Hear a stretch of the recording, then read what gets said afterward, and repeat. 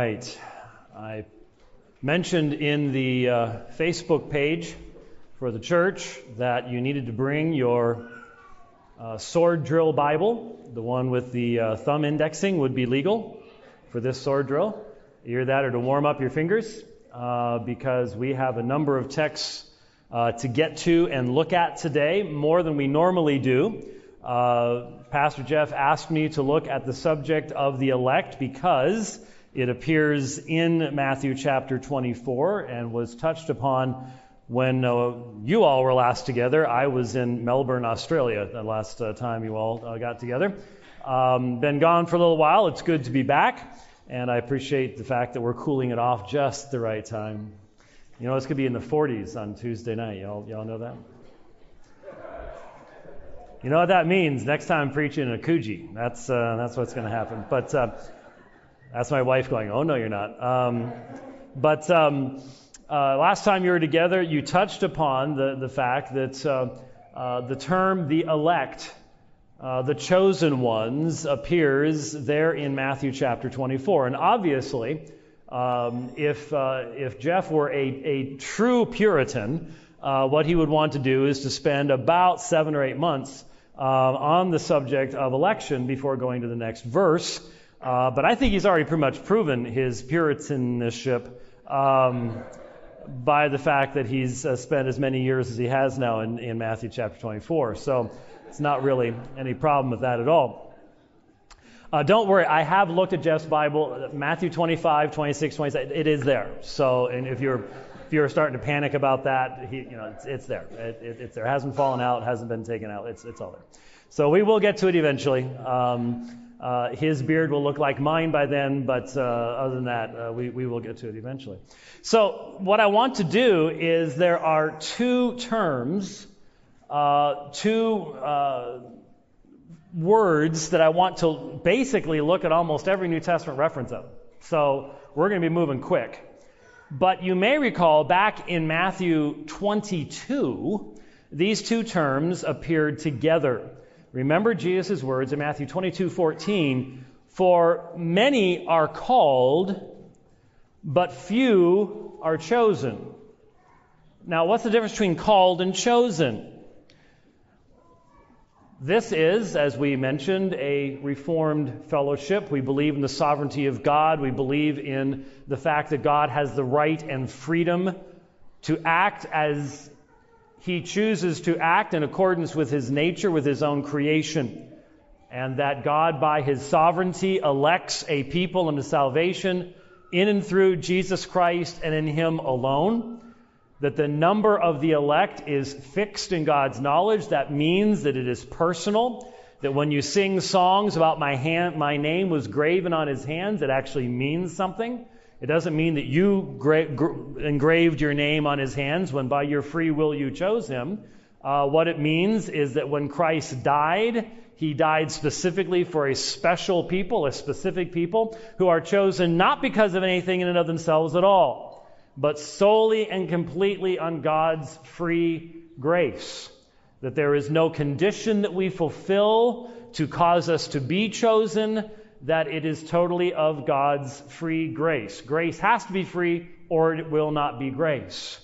Well, why do we believe something like that? It's certainly not to make ourselves popular with the world. And it's certainly not to make ourselves popular with evangelicalism as a whole or many other traditions within what is broadly called Christianity. We believe this because this is I believe, the only consistent way to read Scripture. When you apply the same method of interpretation, sometimes we call that hermeneutics. When you apply the same hermeneutics that you use to prove that there's only one true God, that Jesus Christ is God, come in the flesh, the resurrection, justification by faith, whatever it might be, the coming judgment, when you use the same set of rules and ask, what do the Scriptures teach on this subject, the message is plain and consistent. But obviously it is highly controversial. And therefore you may have heard many, many different excuses and explanations. For example, it's very popular for people to say, well, yes, I believe in election. Jesus Christ is the elect one. And if I am in him, by my free will choice, then I become part of the elect. That's one of the viewpoints that is out there. Others will say, election, it's only about Israel. It doesn't have anything to do with the church. You wonder which group is saying that. And there are other ways to try to get around this particular issue. Christ is elect, and if you're in him, then you're sort of chosen. And there's many different explanations. But hopefully, by looking at these texts, we'll get an idea of the ranges of meanings. And you will have illustrated for you today a very important reality of biblical study. And that is, you do not assign a single meaning to a word and then force that meaning into every single passage of the Bible. There are a lot of people who do that. It is impossible. That's not how human beings communicate. And doing so ends up turning the Scriptures on their head. So let's look at the first. Let's look at called. Matthew 22:14 says, many are called, all right, but few are chosen. So there's some sort of a difference between calling and election at that point. So make a note that these two terms can be differentiated from one another. One can be a subset of the other. All right? Next one. I told you have to turn fast. Romans 1:1. Romans 1:1. Now, I'm not going to ask you who got there first. Anybody don't go ripping the pages in your Bible or anything like that. Romans 1:1. Paul, a servant of Christ Jesus, called an apostle. And it's interesting. It's the word we're looking at right now, for those of you who want to know, is kletos. Kletos in the original language. And it's kletos apostolos, a called apostle. So there is a use of the term here that has a specific application. The apostles were called. And Paul was called as an apostle. He didn't call himself. He was called as an apostle and set aside for the gospel of God. So that's a different use than what we saw in Matthew 22. So make note, what you need to understand is that this is true in English, it's true in Greek as well, that every word has what's called, ready to learn a new phrase today?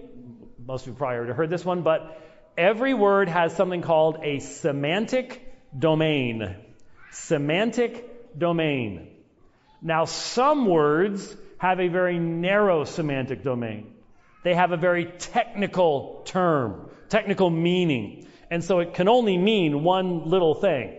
A USB port, there's only a certain number of things it can be a USB port. But there are other words in the English language that can have broad meanings. And the same thing is true in the Greek language.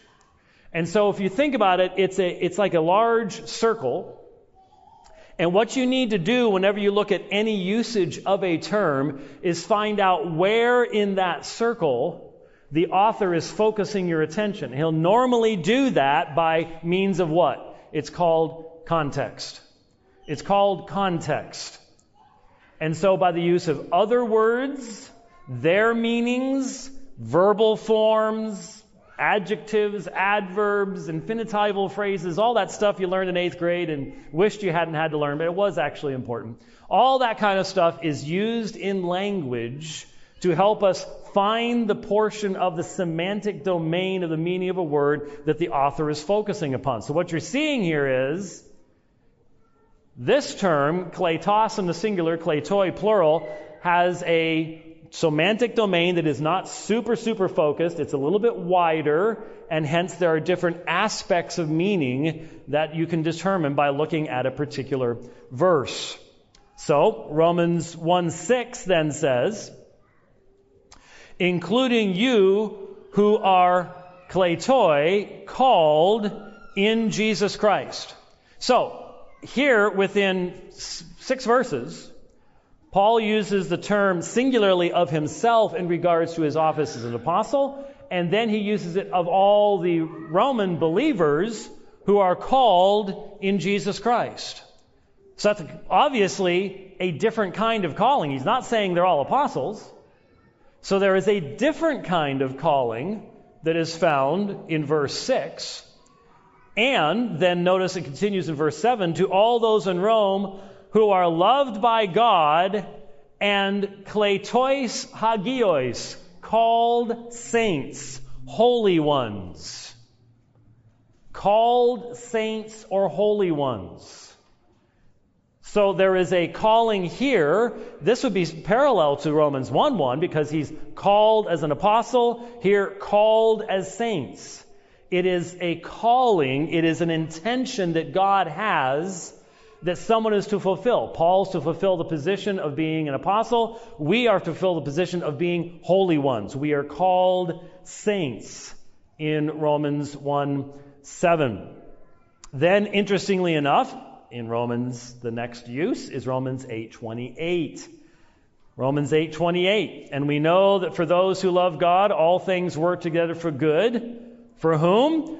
For those who are called according to His purpose. For those who are called according to His purpose. This is a different use. This is a different area of meaning. It's still something God has done. God's determining the area of this calling. But there's a specific people who are called according to His purpose, and if you continue on, that's the beginning of one of the strongest sections teaching the specificity of salvation of an elect people that you'll find anywhere in Scripture.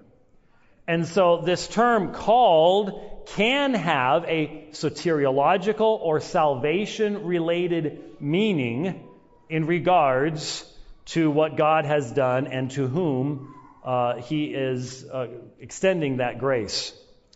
1 Corinthians 1:1, Paul called an apostle. We won't go back over that, but likewise in 1 Corinthians 1:2, called as saints. Like same parallel that you had in Romans 1, here in 1 Corinthians chapter 1, this idea that God determines how we are to function in His economy by the use of this term called.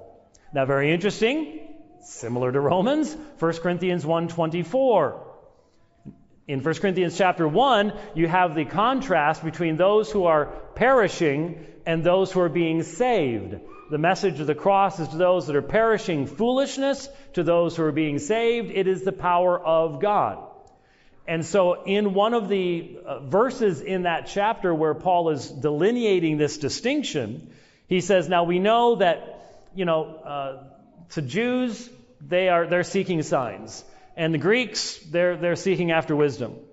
But, verse 24, to the called, whether Jews or Greeks, Christ, the power of God and the wisdom of God. That's absolutely, I think it's the pivotal verse in 1 Corinthians chapter 1 in its discussion of the message of the cross. What makes the difference? When you hear the message of the gospel, what makes the difference? If you are called, whether Jews or Greeks, you will hear Christ, the very power of God and the wisdom of God. If you're not, foolishness, a stumbling block. What makes the difference? The calling of God. Now, is that the exact same meaning as calling an apostle? Well, they both depend upon the sovereignty of God, but no, it's not. They're not exact parallels. You see here how you have to allow words to be colored by the context in which the author places them. Now, interestingly enough, you would think there'd be lots more references. Not in this particular form. There's only two more. In Jude 1, Jude, a servant of Jesus Christ and brother of James, to those who are called, beloved in God, and kept for Jesus Christ. So those who are called, it's interesting. Jude likes to do this. We don't have a lot of Jude's writings, so it's sort of hard to get a focus on his style. But it is both later he's going to talk about the once for all delivered to the saints' faith. He uses a particular construction where you take an article, you put what it's referring to at the end, and you sandwich all the description in between. So it's the once for all delivered to the saints' faith. Well, here it's the beloved in God the Father and kept in Jesus Christ, called ones. Okay? So it's sort of a sandwiching type idea where you get to describe something really fully before you actually end up expressing the word. The word kleitois here is at the end of the sentence, and that's a sort of nice way to wrap things up. But to those who are the called, and they are called beloved in God the Father and kept in Jesus Christ. Man, we could stop and preach on that one for the rest of the time without much difficulty, but we will not. Just make a reference to that one. That's a good memory verse right there. Finally, Revelation 17:14. And they will make war on the Lamb, and the Lamb will conquer them, for he is the Lord of lords and King of kings. We're hearing that a lot over the past few days. Jesus is king. I'm not sure what's going on, but it's trending all over.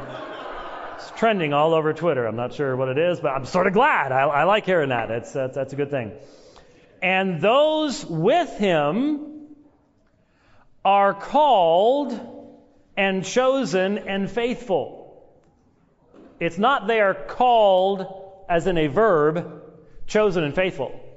But here, interestingly enough, just as you had back in Matthew 22, you have called and chosen used together. Remember back in Matthew 22, it was many are called, few are chosen. Here, those who are with the King, who is King of kings and Lord of lords, the ones with him, called, chosen, eklektoi, we're about to look at that, and pistoi, faithful. So these are descriptions of those who are with him. They're called, chosen, and faithful. So there, called and chosen are being used together, not necessarily completely synonymously with faithful, but they are descriptive of those who have overcome and who conquer with the King. All right? So there's all the uses of that particular phrase. And so we can go back to Matthew chapter 22 if you want to, or you don't have to go there if you don't want to. I'll tell you where we're going to start. And now let's look at the term chosen. Chosen. Remember Matthew 22:14. Then it appears in both Matthew 24:22 and Matthew 24:24, which is why we're doing this. And of course, that is discussion in those days had not been cut short. No human being will be saved, but for the sake of the elect. Now, here's the problem. In English, because of the concept of this word, our translations are not consistent in rendering it. This is one place where, to be honest with you, this is where it's good to be able to access the original language, utilize your phone. If you've got programs like Olive Tree and stuff like that can give you the underlying words, and then you can search on those words, it helps so much. Because the problem's in English, it's not in Greek. The problem in English is when we talk about a term such as choosing or the chosen, we don't know whether to render it as a verb or as a noun in our language. And the problem is modern translations want to try to be smooth. They want to be smooth. They don't want to be like the New American Standard, which is just so hard to read. It's like chewing on wood. I've heard people say that. It's like, really? So they smooth things out. The problem is when you smooth things out, sometimes something gets lost. And the specificity gets lost. You'll see that in a couple of the texts here. Now, I'm not jumping into Matthew chapter 24 because that's somebody else's area. He's got it.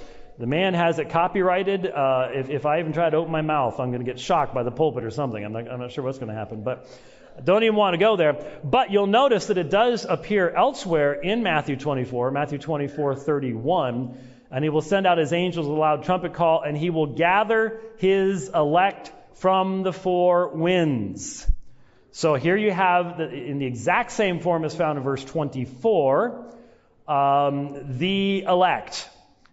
Except here, it's called the elect of him. That is, it's put in the possessive. So he has a specific elect that are gathered from the four winds. So elect, chosen ones, are both two perfectly fine English translations.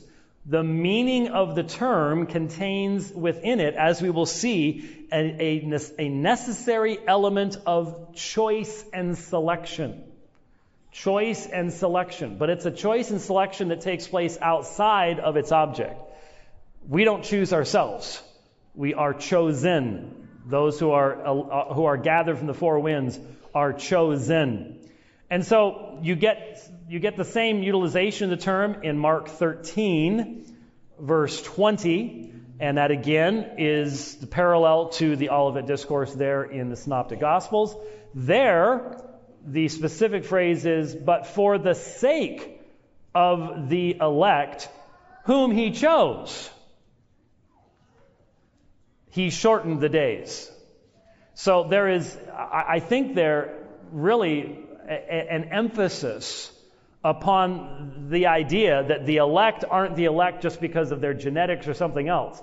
The elect are the elect because they have been chosen, and here specifically chosen by Him. So don't miss that element of what is to be found there. Then, of course, in verse 22 of Mark 13, lead astray, if possible, even the elect. Again, and then in Mark 13:27, the parallel to Matthew 24 as well. He will send out his angels and gather his elect from the four winds. And I could go back over each one of these because there's so many more references to this specific term before we can get to our application that we need to look at that. Now, let's look at Luke chapter 18, verse 7. Luke chapter 18, verse 7, "And will not God," literally it is "do justice for his elect, who cry to him day and night. Will he delay long over them?" So, will not God do the right thing for his elect? That's another time where you have the word his attached, becomes possessive. So it makes sense that this is God's elect. They are his. He is the one who's chosen them, but there seems to be an element by God's choosing of ownership. Now, if we had more time, I would expand upon that looking at John chapter 6, especially where the doctrine of election laid out there by the Lord does specifically flow from the idea that God the Father owns a specific people that he gives to the Son, so that God has...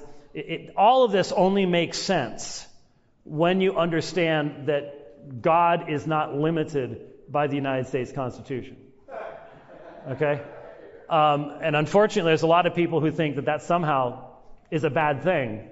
But God is king, and he rules over all things, and since he created all things, then he can do with all things as he pleases. He is the owner of all things, and here he has his elect, and he gives them justice in Luke chapter 18.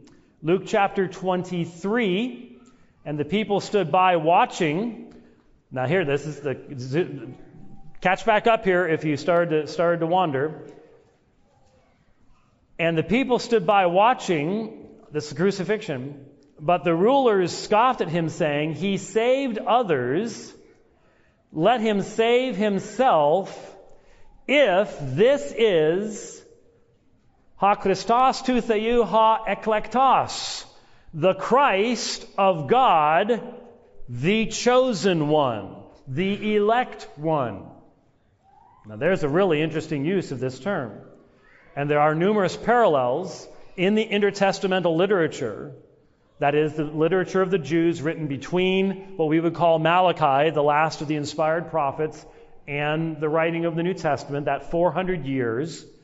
You will find a number of terms used in messianic speculation as to the Messiah, about the prophet, or here, the elect one, the chosen one. And here on the lips of his enemies, you have ha Christos tou theou, the Messiah of God, and then using the same nominative form, so it's called in a positive use, just renaming the chosen one, the elect one. So there is the idea that the Messiah is the one chosen by God. So when you hear someone saying, well, Christ is the chosen one, to try to get around the doctrine of election, you don't go, "Oh, no, he's not." No, yes, he is. But in what context and in what office? In what context and in what office? He is the chosen one. He is the Messiah of God. And that is being proven by the fact that his enemies are standing at the foot of his cross. Isaiah 53 and Psalm 22 are being fulfilled right before their eyes, and they're blind to it. They're blind to it. The early church understood why that was. Acts chapter 2, Acts chapter 4, read what they had to say. God was doing what his purpose in hand had predestined to occur, is the term that is used there. All right, we keep going. And we go where you would expect to go, Romans chapter 8. Remember, we already said in Romans 8:28, we had the term used there of the called, those who are called according to his purpose. And then in verse 33, after the golden chain of redemption and the mention of predestination and election, what do you have? Who will bring a charge, kata eklekton theou, against the elect of God? Against the elect of God. It's a legal term to bring a charge, and it is directed at the elect of God. That is, those whom God has chosen. The answer is God is the one justifying. So this is all, that's in the context of the law court. And so when you ask the question, who can bring a charge in the law court, and the question is, who would the charge be brought against? Paul's answer is, the elect of God. And that then defines what has come before. Who is the Son given for? Who did not spare his own Son, but delivered him up for us all? How will he not with him freely give us all things? Who will bring a charge against? The elect of God. So, for whom was the Son given? The elect of God. Romans chapter 8, I believe, is not only one of the clearest sections on predestination and election, but on the particularity of the work of Christ to accomplish, in perfect harmony with the Father, the salvation of the elect of God. It's also used, and very interestingly enough, in Romans 16:13. There it is used, greet Rufus, the elect one in the Lord. Now normally that's the literal rendering, but it's not smooth, and so most of the translations say something like that, chosen in the Lord or something like that. But it's the one chosen in the Lord, the elect one in the Lord. Now, is there a specific, something special about Rufus that we should derive from this? We're not given enough information. But the terminology is used of believers, and here a description of a believer, elect in the Lord. Colossians chapter 3, verse 12.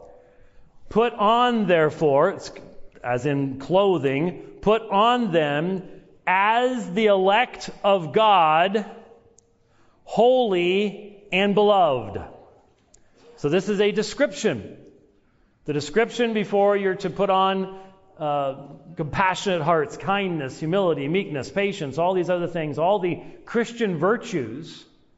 You put the Christian virtues on because it is appropriate, because as the chosen ones of God, holy ones or saints, and beloved ones.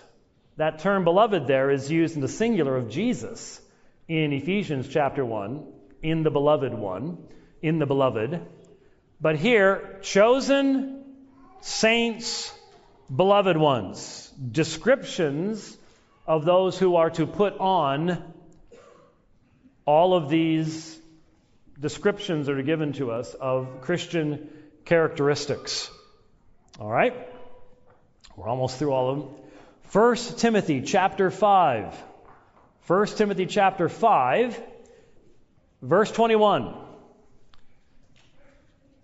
I charge you in the presence of God and Christ Jesus and the elect angels.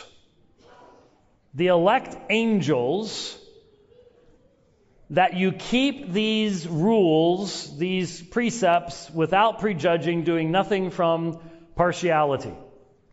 So here you have a very interesting utilization, and again we see that the uses of this term are not limited just to Romans 8 or Matthew 24 or whatever else it might be.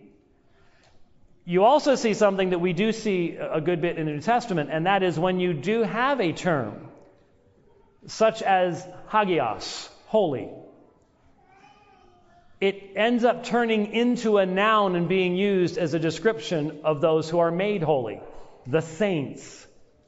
Now, if you have a Roman Catholic background, you may get itchy when I say that. Might start twitch a little bit like that and start looking at your watch. It's a perfectly wonderful word. It was just abused and continues to be abused regularly within the Roman Catholic system. It is all through the New Testament. It's a beautiful word, but it's descriptive of all believers. And it's not their personal holiness that is in view. It is the holiness that is theirs in Christ Jesus. We are called to be holy because we are, in fact, saints. We have been set apart by God. The same thing happens when it comes to this issue of election and calling. You have the verb, God does this, and then you have the application becoming descriptive of who believers are. They are called saints. They are the called of God. Then in verse 21, as we saw, you also have the elect angels. Now, what does that mean? Here's where you really tune in here for a second. You see, if we do what a lot of people do, and we insist on squishing down the semantic domain of any particular word to where it only fits what we're comfortable with. Or the really bad thing is, if we decide that a certain verse in the Bible has a meaning that we really like regarding a particular word, and we start shoving it into all these other verses, we can end up creating some really weird theologies. If people didn't do this, the Christian bookstore would have half as many books in it as it currently has. It really does. But here, the whole idea is this charge is being made before those who are observing Timothy's life. Before God, before Christ Jesus, and the chosen angels. I think what's being said there is God the Father has knowledge of what we are doing. He is observing. We are serving the Lord Jesus Christ. He knows what is taking place. And then there are certain chosen angels who likewise are witnesses of what is taking place on this earth. Not all angels have that function. So there's a specific subset that has that function. And again, God's the one that chooses that. We're not the ones that choose that. But there are heavenly witnesses of what is taking place. And we are to be faithful in their sight. If God has chosen them, then they are truly spectacular beings, and they are observing as well. We are not alone in what's going on here. God always knows what is taking place with His people.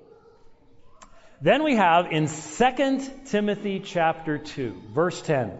2 Timothy 2:10. I love this verse. I love it because it teaches something as it's going along. It's not the purpose of the verse to teach something, but the only way to understand the verse is to recognize that there is already a specific understanding on the part of the people to whom this letter was written. So, therefore, Paul says, for this reason, I endure all things, dia tous eklektus, for the sake of the elect, the chosen ones, in order that they may obtain the salvation that is in Christ Jesus together with eternal glory. Wow. This is Paul's last letter to Timothy. If you want an idea of why he endured shipwreck, why he endured stonings and beatings and imprisonments, here he lays it out for you. I endure everything for the sake of the elect. And so when I talk with folks who just refuse to believe that God has the right to do this, and don't know their own heart well enough that you better believe God does this, because if it's up to you, you are not going to make it. And I talk to them about these things, and I say, well, what do you think Paul means here? I endure all things for the sake of the elect, so that they may obtain the salvation that is in Christ Jesus, eternal glory.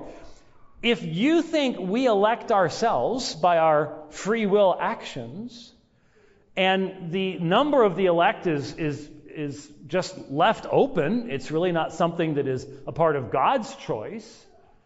If this is all up to us, then you have it backwards. Because if the elect make themselves the elect by believing in Jesus Christ, how does Paul say, I endure everything for the sake of the elect, so that they may obtain the salvation that is in Christ Jesus? You see what I mean? If you are the one who obtain your own salvation and therefore make yourself elect, Paul was confused. He had the wrong motivations for everything. But he didn't. He didn't. Paul recognized that he was an instrument in the hand of God. God ordains the ends as well as the means. And so we hear it all the time, over and over and over again. If you believe that, why would you ever do evangelism? If God's already chosen, just sit back and relax. How many times have you heard that? All the time, right? Always the objection. And what's it based upon? Completely ignoring the fact that, first of all, God commands us to go. He changes your heart. You're going to want to be obedient to Him. So if He says go, I don't need to know the reasons. I need to go. I need to do it. But it's completely missing the fact that when God saves us, He has a purpose for leaving us here. And that is to conform us to the image of Jesus Christ and to use us as the means of the proclamation of the gospel and the extension of His kingdom in this world. And so He ordains the ends as well as the means. Paul understood it. And what did it do for him? It gave him great endurance. I endure everything for the sake of the elect. I recognize that God is using me as a means by which they also, as have I, may obtain the salvation that is in Christ Jesus with eternal glory. This is important stuff we're doing in this world. It's important stuff, and He's using me. And mother, you can listen to these words at 2 o'clock in the morning when you don't think there's no way you've got enough energy to take care of this sick kid and get everybody else ready for the next day. And you haven't gotten enough sleep since you can't even remember when you got enough sleep. And you're just ready to give up and wonder if God's forgotten all about you. And what in the world am I doing here anyways? How does this have to do with any cosmic purpose? But by your patient endurance in the place in which God has placed you, you become that means by which the gospel is being ministered to those who may well, we pray with our greatest desire, be amongst God's elect. And how many times have I read in church history great men of God who, when facing great trials and tribulations, you know what they spoke of? They spoke of the patient, loving care and tender mercies of their mothers, who may not have even still been alive at that time. But God had ministered to them, and they, in their old age, recognized how God had used those mothers, those fathers in their lives. Don't think this is only about the big people that get to do the big things. Oh, it's just the Apostle Paul. He endured all things for the sake of it. What does that have to do with me? You don't know the glory that is going to be revealed to us when we see the beauty of what God has done in this world. We know this much of what God is doing in this world.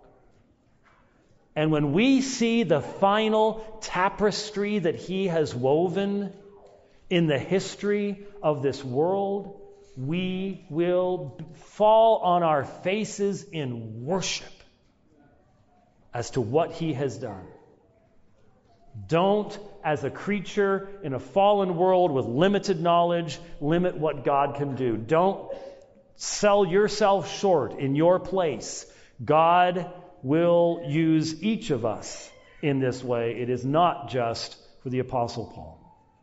A few more. Titus 1:1. Paul, a servant of God, apostle of Jesus Christ, and specifically for the faith of God's elect and their knowledge of the truth which accords with godliness. Paul, a servant of God, an apostle of Jesus Christ, for the faith of the elect of God. And the term here is epinosis. It's not simply to know something like you know facts of mathematics. It's to know experientially, to know truthfully the truth that is in accordance with godliness. Paul is telling Titus that there is an elect of God, and the faith of that elect people should be vitally important to you, the minister of God.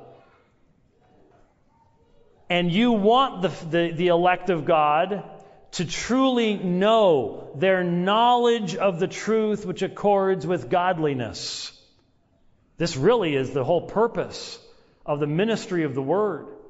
Why we focus so much upon the ministry of the Word when we come together. We have to have doctrine and discipline and order. The elect of God, their faith needs to be nourished.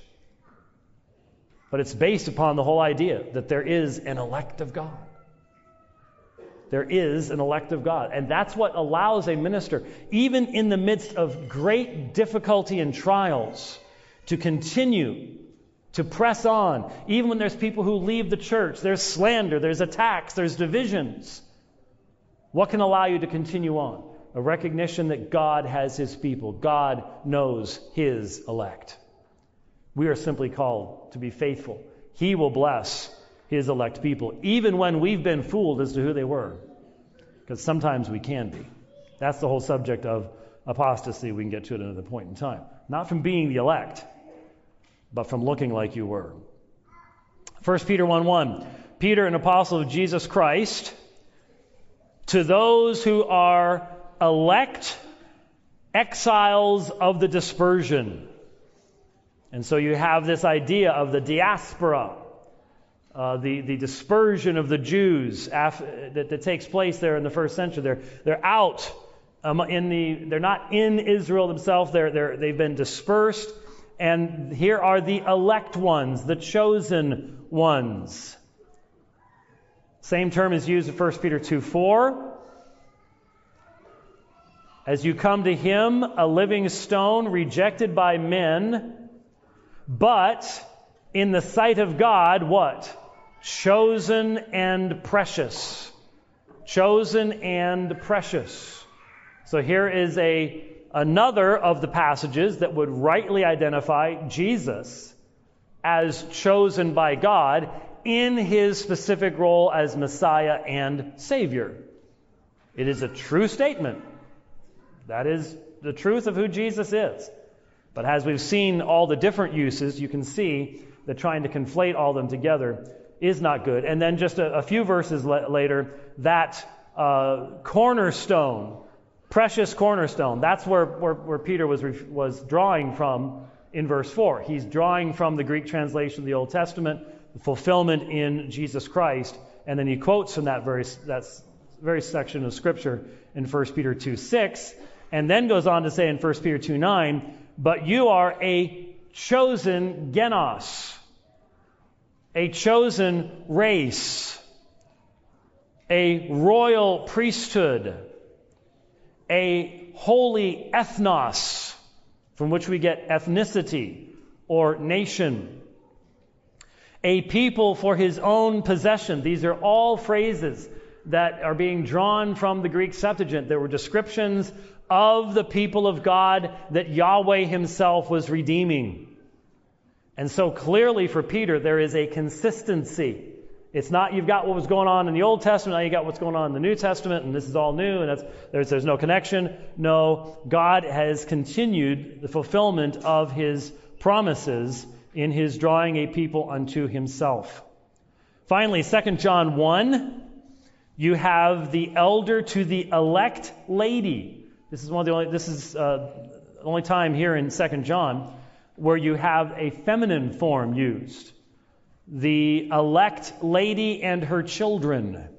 Now, we're not exactly sure who that is, name-wise or something like that, but there is a description here. The elder, John the elder, the presbyteros, to the elect lady.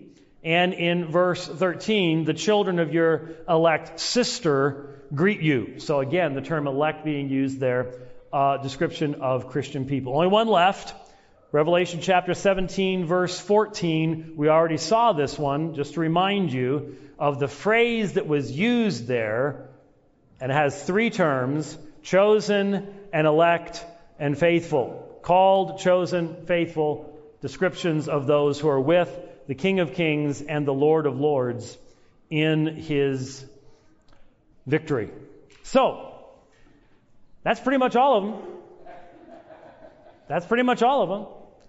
And you're sitting here going, but we didn't look at John 6, and we didn't look at Ephesians 1.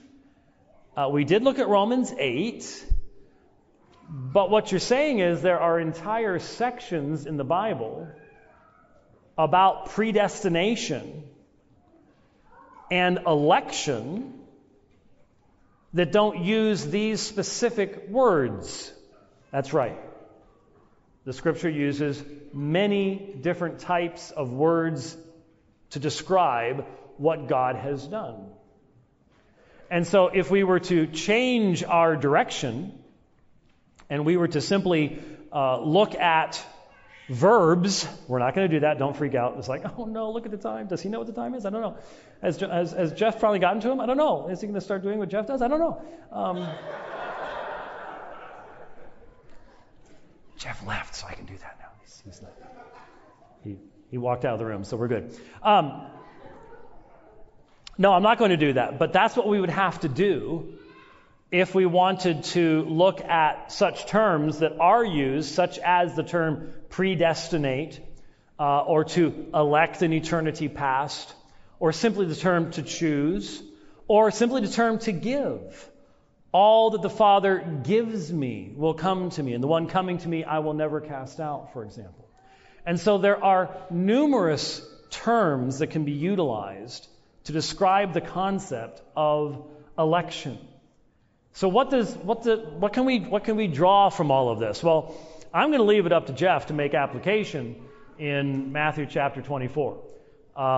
He can pick up on this and make application and say this is how it's going to fit into what we're seeing and what is happening in regards to the Olivet Discourse. But here's what we need to understand as believers.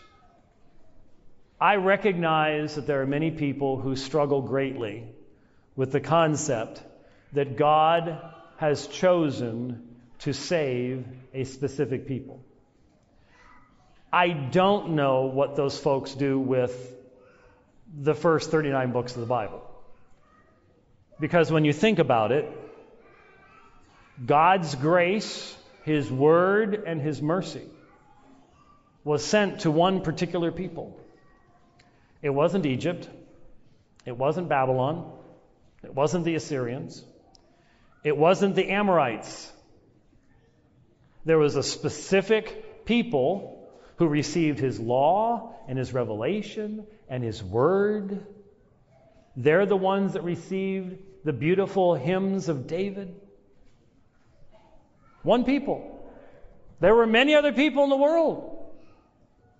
And one of the objections that atheists have is, well, this whole Christian message, what about all those people that lived before Christ?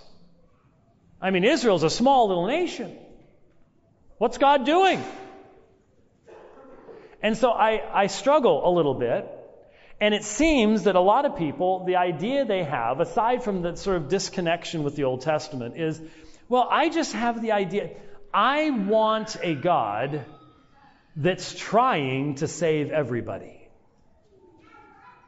An election doesn't fit with that idea. I want a God who's trying his best to save everyone. That sounds good, doesn't it? Play along. Oh, you don't have to go that far. It was a rhetorical question. Really, it was. Got some literalists in here. No. It sounds good. It doesn't make any sense biblically or logically. Do you really want a God who's doing the best he can, but he's going to fail over and over and over again? I mean, if he really is trying to save every person equally, then doesn't that mean in heaven that God's going to be extremely disappointed with his results? I mean, think about it. That would basically mean God's going to have to be standing on the parapets of hell going, oh, I'm so sorry. I tried my best. Father, Son, and Holy Spirit, we did our absolute best for you. Do you see that picture in Revelation anywhere? I don't see that picture in Revelation anywhere. I hear about God's justice, and I hear about the recognition of the fact he's accomplishing his purposes, but I don't get the idea that God is going to be eternally bummed at how many people he wasn't able to get saved. It's not what the New Testament teaches. There is a purpose that he's accomplishing. Now, don't get me wrong. Some people say, well, election means that some people get injustice. Never. Never. Well, people get something different from God's. That must be unjust. No. If you receive mercy and grace from God, that's not injustice. If Jesus hadn't died in our place, if we had not been united with him, that would be injustice, because then our sins would just simply be forgiven for no basis. There would be no mediator. There would be no forgiveness. God's justice would be destroyed. But because of Jesus Christ and our union with him, we receive mercy and grace. God's justice is fulfilled because we have a substitute who bears our penalty in our place. And those who do not receive the electing grace of God do not receive injustice. They receive justice. No one receives injustice. At the end, God will be justified in all his acts and all his deeds. And I simply believe, very firmly, that a person who objects to that simply doesn't know the depth of their own sin. Simply doesn't know the depth of their own sin, the worthiness of their own punishment. But there are many who would say, no, I will never accept that. In fact, I'll never forget, this was back when I had a full head of hair and large glasses. I have pictures to prove it. You can ask Kelly, she remembers. Had a full head of hair and large glasses, and a lady came over from the local Kino Institute, which is a Roman Catholic organization. And she was doing a master's degree, and she wanted to interview a fundamentalist. Ooh. Now, that term, I don't use it positively almost at all anymore. But it had a historically valid and positive meaning. And there still is a valid meaning to it. Just the mindset that goes along with it anymore is why it's become problematic. But she wanted to talk to someone who wasn't a Roman Catholic, who just believed the Bible. And so we started talking. It didn't take long to get into the sufficiency of Scripture and then the gospel. And when I laid out for her what Jesus taught in John chapter 6, she was stunned. Maybe she had never heard this before. I don't know. She was stunned. But I'll never forget what she said. She asked me some questions. So are you saying? And so when I finally said, yes, God has the right to choose those to whom he is going to give his saving grace and to justly punish others, she said, I would never worship a God like that. And I looked at her and said, I know. That's the point. You wouldn't. You would not of your free will, which is a myth, biblically speaking, you would not of your free will ever worship the God who exists. You would create an idol that looks more like you'd like him to look. Now, please recognize something. I know what the tough questions are here. I worked for years as a hospital chaplain. I did funerals for unbelievers. I sat in the emergency room with people whose loved ones had just died, who had no hope of their salvation. None whatsoever. This isn't just pie-in-the-sky theology. But the question is, how are we going to answer when people ask us the tough questions? Are we looking for the easiest answer that will cause them to like us? Or the answer that will actually have meaning to them in their lives because it's true, it's been revealed by God? There are far tougher questions to be answered by the person who rejects this teaching than by the one who believes it. Because when you boil it all down, who would you rather have in charge of salvation and eternal glory? Sinful man, or the judge of all the earth, who proved his righteousness in the sending of his Son, Jesus Christ, who died upon the cross? Which one do you want? There are good answers to all the objections. There truly are. But the reality is, Scripture teaches the doctrine of election. God chooses. That results in a people who are the elect. Do I know who they are? Do I know who the elect are? Well, again, how are we using the term? Are you asking me, when I look out over this group, that I can identify the elect? Are you saying that when we're witnessing to Mormons in Salt Lake City, that when they're walking up, I can go, up, save the track, not that one. No. Trust me, most of the time, if we have that feeling, we're the one that's wrong. We're the ones that gets it completely wrong. I mean, look at us. Yeah, we wouldn't be the first people who gone, there's those people over there. Those must be the elect. No, we don't know. But there are descriptions of the elect. We are called to act as the elect and to put on compassion and mercy as the elect. So there's different uses of the term. If we're going to be a part of this fellowship, claim the name of Jesus Christ, then what we're saying is, I have been called of God to follow Jesus Christ. And therefore, there you go. Are you saying, well, so you all of a sudden gain infallible knowledge of who the elect of God are? No, I do not. I'm not saying that. I'm saying that in Scripture, the people of God are called the elect of God. They're called His elect. He knows who they are. The sheep, we don't get to choose our shepherd. The shepherd chooses his sheep. The sheep follow his voice. And the shepherd knows them and they know him. And there is no safer place in the universe than to be one of his sheep, his elect. It's a biblical teaching. It's founded in Scripture. We believe it, we proclaim it, but as an individual, you should rejoice in it. Because any person, my friends, listen to me and we'll close.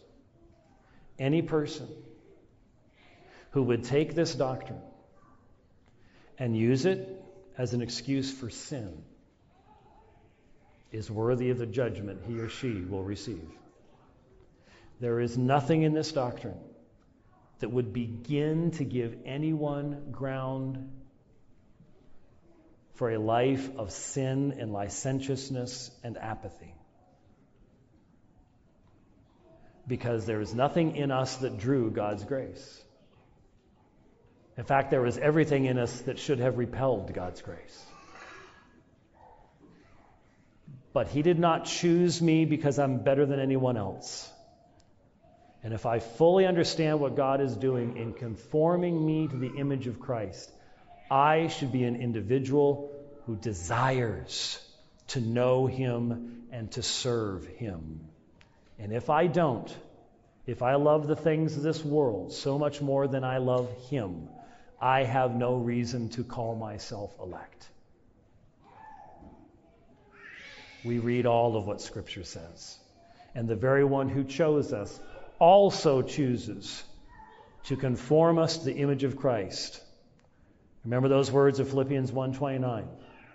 It has not only been granted to us to believe in him, everybody skips that part, but it's been granted to us to believe in him, but also to suffer for his sake.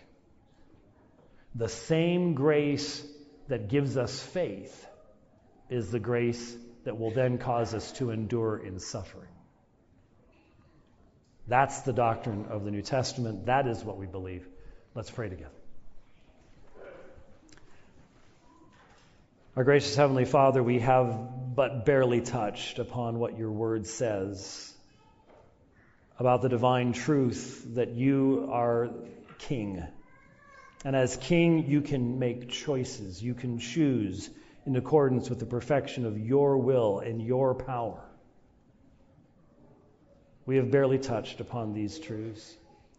But Lord, we know it takes a work of your Spirit to remove the rebellion that we as creatures can so often have against your truth. We want to have a part. We're willing to give you most of the glory, but we want to have that final element of control. Lord, we know that's not what your word teaches. Remove that final bit of rebellion and stiff-heartedness from us. May we rejoice in describing you as the one who has chosen your people. Lord, during this time, if there be any amongst us that does not know you, even as we've been discussing something that may not seem to them to have great meaning, even at this time will they hear the message about sin and redemption. And may you bring conviction of sin and draw them unto yourself.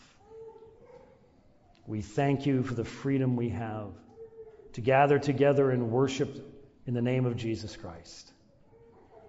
Thank you for loving us. Thank you for choosing us. We desire to live for you as a result. We pray these things in Christ's name. Amen.